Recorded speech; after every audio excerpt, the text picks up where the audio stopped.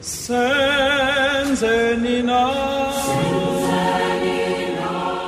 Lister is an attorney who specialises in human rights and labour law. Born in Durban in 1953, he has lived there most of his life, except for brief periods when he moved abroad to Australia and England to avoid conscription. He and his colleague, the late Dr. Khoza Mgodjo, ran the TRC office in KwaZulu-Natal, a region that stood apart because of the particular nature of the violence spawned by apartheid.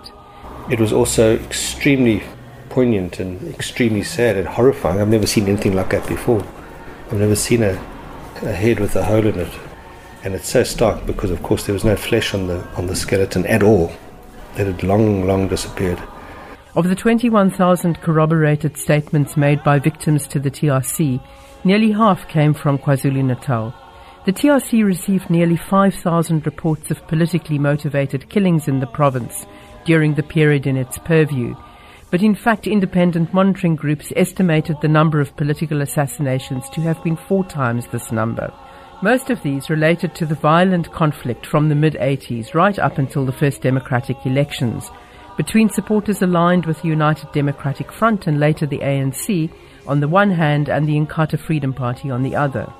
Mostly the IFP did not cooperate with the Commission, at first rejecting it outright and then later, after the TRC extended the deadline for submissions, saying it would not oppose its members coming forward. Still relatively few did. The other peculiarity was that most of the human rights violations in the last years of apartheid were attributed not to the police or security forces as in other provinces, but to Inkatha, to which about 4,000 deaths were attributed, although the UDF-ANC were named as perpetrators in cases involving about 1,000 deaths. To find the truth after years of internecine conflict is a great challenge, as Lister was to discover. I met him in his Durban home and he told me he was surprised to have even been appointed because he was so blunt in his interview before the nominating panel. One of its members, Bishop Peter Story, approached him afterwards. And he said that most of the people that he had interviewed were best charlatans and worst thugs. Because he'd asked several candidates what they would do if they came upon an incident where the exposure of the truth would lead to perhaps destabilizing the country. Would they put it out there on the public platform? Would they withhold it in the interests of not destabilizing the country? And they all said no, they would definitely hold it back. What did you say? And I said, of course I would expose it or bring it out or put it out there. And I said, I remember saying, this is not a half-truth commission, it's a truth commission. And that's one of the areas which has made me very disillusioned, the fact that so many people lied. Who, I asked? Everywhere. People just lied. People in amnesty applications, mostly that people tried to limit the damage, which I suppose is understandable. They said basically what the investigators had found out about them, which they could hardly run away from. There were very few people who just said, I'm just going to come up here. No one knows who I am or what I did, but I'm just going to come up here for the sake of telling the truth and blurt it out. I think there were so few people who did that. People responded largely in amnesty when they were cornered in a sense, or they wanted to get out of prison. But I think people just lied. The Commission's report details evidence of collaboration between the security forces and local Inkatha leaders. One example was the massacre at Trust Feeds, a rural village in the Natal Midlands where 11 people were gunned down at a night vigil in what emerged to be a case of mistaken identity. The commanding officer of the local police station, Brian Mitchell, who had ordered the killing, was the first officer convicted of murder under the old regime. Mitchell was later given amnesty, but the details of the environment in which the killing took place were telling. Speaking of another rural area, a former special constable from the KwaZulu Homeland Police Force told the Commission how they would go on foot patrols accompanied by the riot police. When they came across UDF members, they assaulted them and told them to join Inkatha. Sometimes they shot people and reported this to the commander of the riot police. They were instructed to continue the killing, he said. In another case, an IFP member and former security policeman, Philip Powell, set up a paramilitary training camp for Inkatha members near the Mkuzi Game Reserve in northern Natal. Lister is angry that no politicians were held accountable for a wave of violence that engulfed the province and claimed thousands of victims, including hundreds of children. IFP leader Chief Mangosuthu Buthelezi came before the Commission to give his version of events in the same way FW de Klerk did. He told the Commission that the root of the conflict between the ANC and the IFP, who had once been allies, lay in a fundamentally different approach to strategies to liberate the country. He also said IFP members who had committed violence were acting on their own accord and without instructions. The Commission had a different view. In its amnesty report, it said evidence showed the IFP had participated in state-sponsored violence and had, quote, sought and received training and arms from the security forces which assisted it in forming death squads, unquote. He knew everything about them, the documents, I've got them here in boxes. He knew everything. He attended meetings with the security police, with Magnus Malan, and the minutes of those meetings are available where the minute takers transcribe almost verbatim what was said at those meetings. Did anyone apply for amnesty for the hit squads that were created at the time? Only the guys who were in jail. Only the guys who were in jail. Romeo Mbambo was one. He applied for amnesty for 56 incidents of violence that resulted in more than 100 deaths in the Eskaweni area near Richards Bay. In his amnesty application, he admitted to legal counsel for the IFP that he had sometimes been paid extra for the killings. He was employed as a detective constable at the time for the KwaZulu police. Two of his victims were fellow police officers, one of whom he suspected was an ANC sympathizer, the other who had arranged a search of his house for illegal weapons. His murders were so blatant, so frightening that even, prior to 1994, he was charged and convicted of murder, and he was sent to prison. Mbambo got amnesty for the murders. A newspaper report in 2010 describes him as a wealthy businessman who provides VIP protection. He is regarded as a sought-after A-lister on the Durban social scene, said the paper. He's the man who gets invited to the ANC functions, and he gets tenders and things like that. And he's a mass murderer. No one who just applied just because they did it out of a sense of common human decency. They just they did it typically because the evidence against them was overwhelming, or that they were in jail and they wanted to get out. Does he agree with the view put by fellow Commissioner Dumisa and Sibeza that the prosecuting authorities were under political pressure not to pursue prosecutions against apartheid-era perpetrators? Absolutely, without a doubt, yeah. Because the prosecuting authority at that stage was far more independent than it is now. And we very much hoped and believed that there would be prosecutions. That was one of the aims and purposes of the Human Rights Violations Committee, was to uncover human rights violation, to investigate them, and to use a sort of a carrot and a stick approach to approach perpetrators, to say, listen, we've investigated, we know what you did, and if you don't apply for amnesty, because there was a pressure to make all three committees work, and we were encouraged to use information that we had to get people to apply for amnesty, hoping that a public expression of the truth would bring about reconciliation, and that those people who declined to apply for amnesty would then be prosecuted. And that's exactly what the Act said, that you have an opportunity, a window to apply for this, and you will be, all criminal and civil liability will be, the slate will be wiped clean, but those who don't face the real risk and threat of prosecution. But of course that applies across the board. And the ANC, as you probably remember, was extremely angry with our final report, because it identified certain human rights violations as having taken place under the watch of the ANC in the camps and elsewhere, and named certain perpetrators. A handful, but it basically said they were also guilty of human rights violations.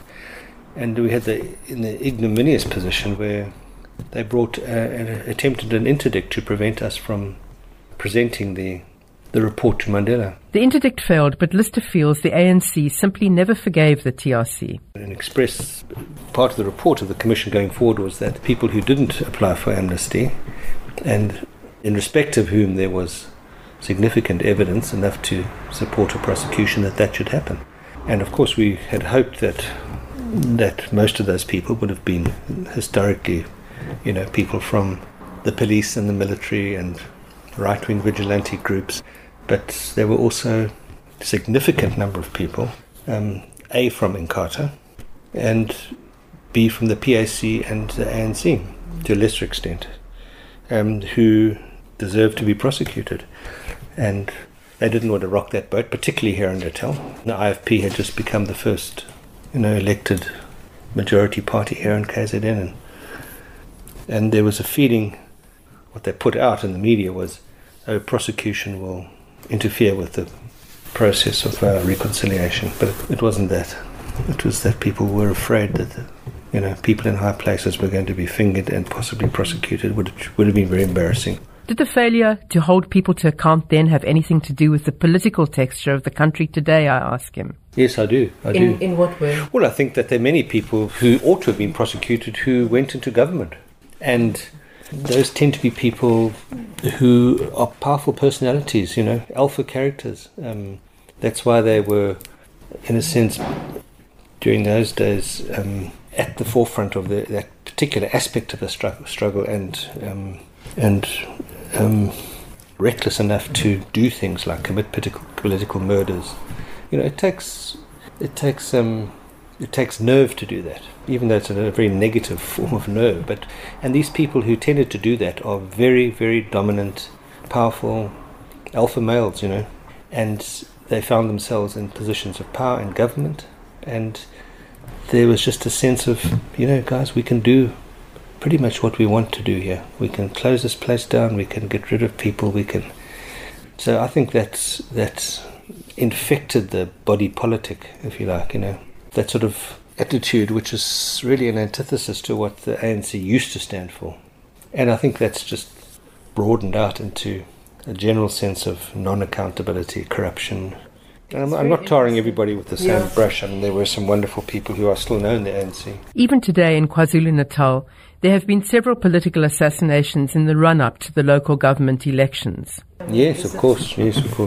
But, in a sense, that's people are desperate to get onto the lists, and because the lists means goodies, it means money, it means tenders, it means opportunity to enhance yourself personally, financially. Just 2 months ago, two eThekwini councillors and a hired gunman were convicted of the murder of Thulisile Maureen Ndlovu, a leader of the Abahlali Basem Jondolo group. The two councillors, says Lister, are still getting paid their salaries. But if the culture of accountability may not have been as strong as the TRC would have liked, what did work about it, I asked. I think the concept of the public hearings was a wonderful thing. I really think that changed people's views and minds. I don't want to overstate it. There's people go on about the mighty cathartic experience that people have on stage and they weep and it changes them forever. Well, it doesn't. I don't think it does really.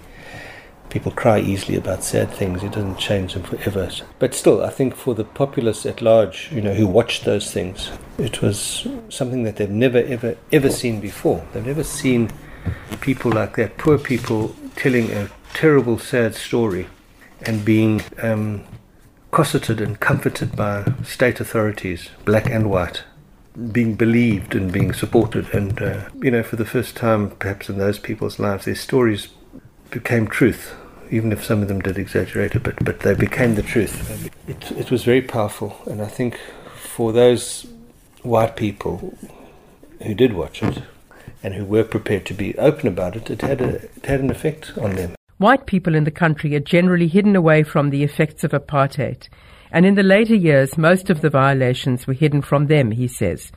This process exposed them to truth. It sort of diminished their hubris, their arrogance, their confidence, and it helped the transitional process. People who did watch that, white people who were open to it, they had feelings other than feelings of anger and resentment against the new government. Some of them were horrified and shocked, I think. What would he say to a new generation who question the efficacy of the TRC, who even call it a sellout? Lister says he takes their point to some extent. The Truth Commission raised expectations that could never have been met. Reconciliation, substantial reparations, justice for victims, humiliation for perpetrators who didn't confess, institutional reform. But of course, it couldn't have hoped to have achieved half of those things. And it fell short on almost every one. But still, it's better that it happened than that it didn't happen. So I would certainly not agree with their view that it was a sellout or that we sold the country out at all. One of the TRC's recommendations for institutional reform was that an independent prosecuting authority report to the Attorney General. Another was on public policing. And some of them happened, and then they were quickly shut down as soon as they started exercising an independent approach to prosecution. So there wasn't institutional reform, and basically, I think, unrealistically, people just thought this is going to help usher in a new era for poor black people. Well, it didn't. We live in a global economy, and things have gone bad globally, and we have a corrupt government that basically laughs at poor people. Zuma is just the worst possible face of the ANC. There's no one, I think, who even comes close to him. Just how utterly appalling he is, how shockingly dishonest, how corrupt and awful he is. And I think he's tainted the whole country, the body politic, with that sort of attitude. And so young people like that are angry. Where do they get 40 grand to put up to pay for their fees at university, or 20 grand? How does one then begin to remake the country, I ask, to have a semblance of the hope and social cohesion that existed in the immediate post-94 era? All I know is that what's currently happening militates against that so fundamentally, because, as I said earlier, the flaunting of immoral public values, the dishonesty, the lying, the corruption, the theft I think basically makes people generally feel disillusioned, and it engenders an attitude, well, God's sake, the centre's not holding together, I may as well get on this bandwagon too. I've spoken to people who just think, well, I'd be a fool not to, actually. Yes, there is corruption, it's huge, there are loopholes everywhere, and I'm just going to lose out if I don't jump onto this bandwagon. And that's it. It just goes back to the whole thing about people telling the truth. It's the power of the truth really is so powerful and so fundamental, and goes way, way beyond, our particular social experiment in this country. It's if you look at other countries which have had conflict in the way that we have. I was reading something recently about Turkey and the massacre of genocide of the Armenians. Where hundreds of thousands of Armenian Turkish residents, Turkish citizens who happened to be of the Armenian ethnic group, after the war were systematically massacred in the most terrifying fashion, by the hundreds of thousands. And to the extent that it is now it's a criminal offense in Turkey to espouse a view which says that there was Armenian genocide.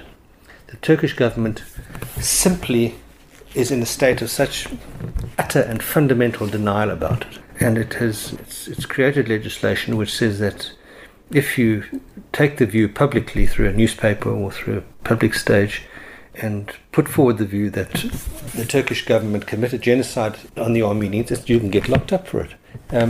And basically what Armenians want is for people to tell the truth. There's nothing you can do about it now, but just tell the truth. Tell the world what happened to us. And that is absolutely fundamental.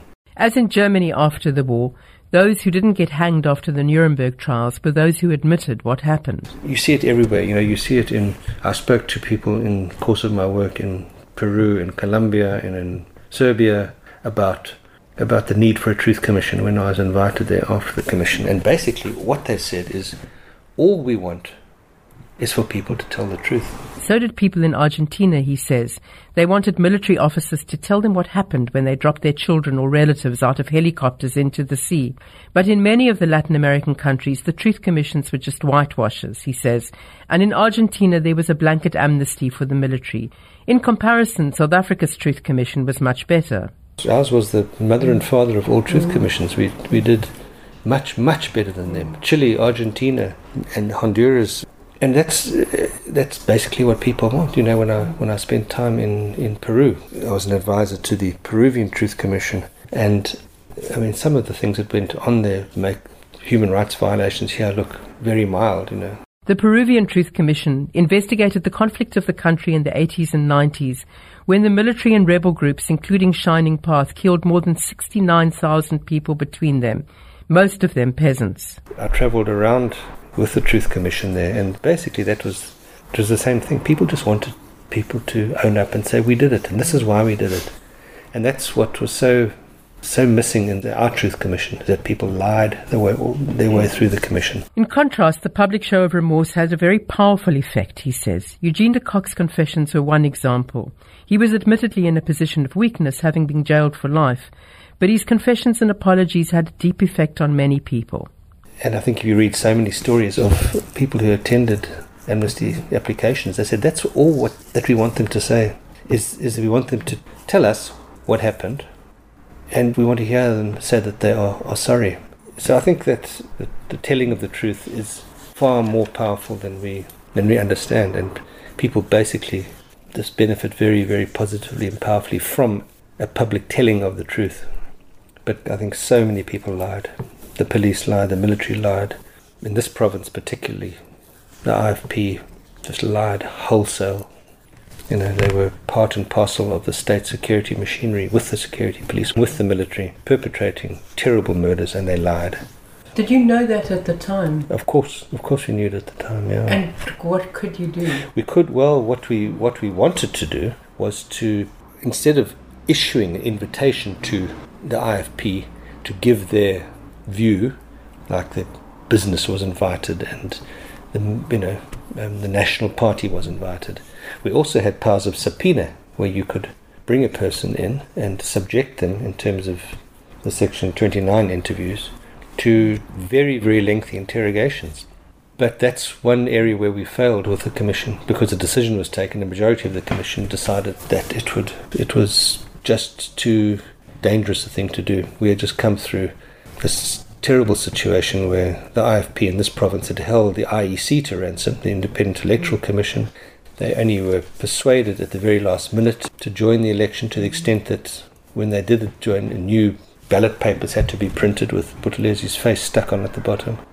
The IFP, he says, was afraid of losing its regional power after an election. As it happened, IFP leader Mangosuthu Buthelezi became Premier of KZN in a coalition provincial government. The TRC's experience in KwaZulu-Natal was intense. It was here that the first body of a person abducted and killed by the security police was exhumed. Lister was there. Phila Ndandwe was a young ANC courier based in Swaziland who was responsible for infiltrating ANC cadres into the province, and whom police also believed gave orders for the killing of a Durban security branch policeman. In 1988, 5 security policemen abducted her from Swaziland and took her to a so-called safe house in Elandskop outside Pietermaritzburg. Lacking evidence on which to prosecute her, the TRC reports, the police decided to kill her and bury her there. TRC investigators Gail Wannenberg and Deborah Quinn led the team to her body in an event that captured the nation. Lister was there, and I asked him to describe how they discovered where she was buried. It was through a classic carrot and stick approach, he says. The TRC investigating team identified when she had been abducted and who was responsible, and pushed those people to apply for amnesty in return for full disclosure. They were present there. The security police who shot her, they were there. Not when the digging was done. They were there when the day before, the morning before the digging was done. They said, this is where we took her, and they took her to a safe house, or a house which was used by the security branch in that area, which is just outside Pietermaritzburg. And it was used for, training purposes. It was used for get-togethers. It was used for briars. It was used for, I think, another one of these houses was even used where senior policemen could take their families for the weekend and go and relax and have more briars.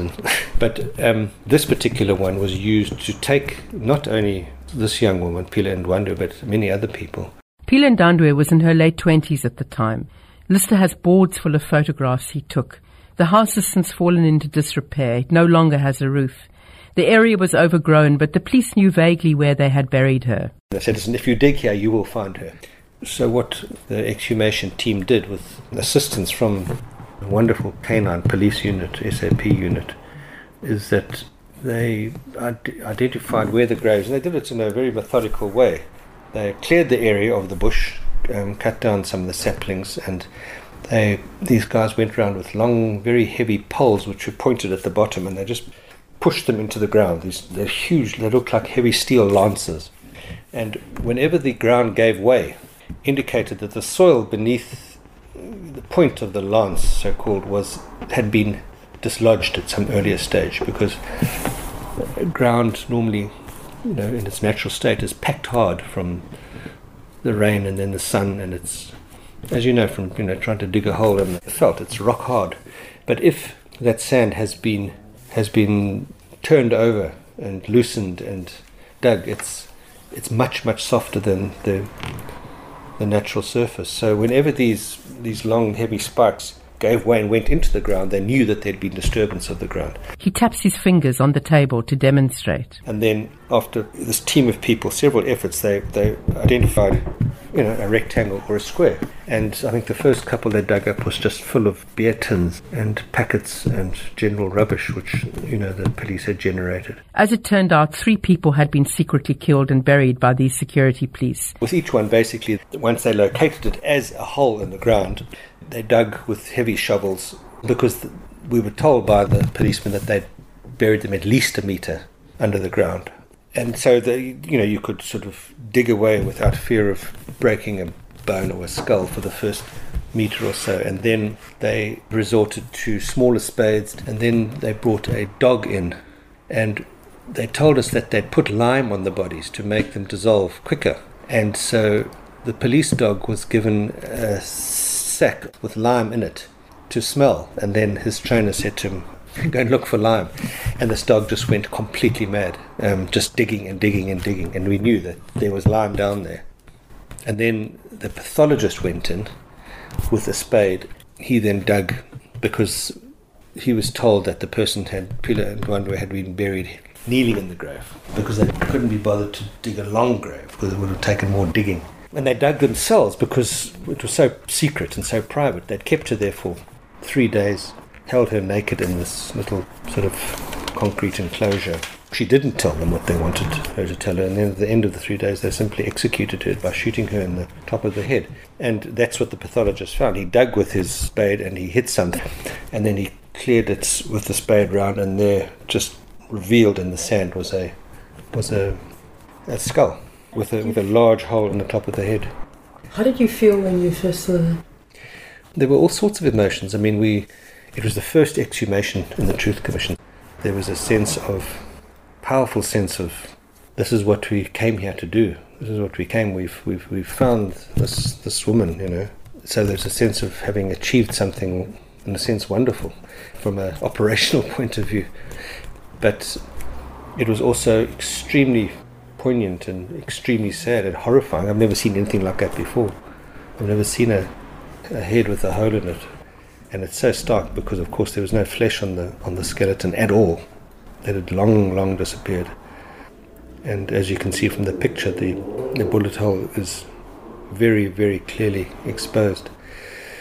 Yeah, and so then he basically very methodically dug the rest of him and his assistants, dug the skeleton out bit by bit, and of course the ligaments had all dissolved and disappeared, so it was just a series of bones. And he didn't stop until and you can see from the picture where the skeleton is laid out on a white tablecloth on a table which we put next to the grave. Didn't stop until every single digit and metacarpal was assembled, and then the whole thing was wrapped up in canvas and put into a body bag and taken away by the police to the mortuary. And after that, the family was told. One picture shows a gloved pathologist holding a skull with a clean black hole in the top of the head. Another shows the skeleton of a seemingly small human laid out on a white tablecloth as though it were an archaeological exhibit. The policemen responsible for the killings and burials got amnesty. It was they who also led the TRC to the burial sites. They settled there, that's where they are, that's where we buried them, yeah. The team continues that work today under Madeleine Fullard, providing closure for families whose loved ones have been missing for years. It's one of the most powerful legacies of the Truth Commission, says Lister. Is there any point, I ask him, in establishing a reconciliation project in the country that tackles some of the unfinished business of the TRC?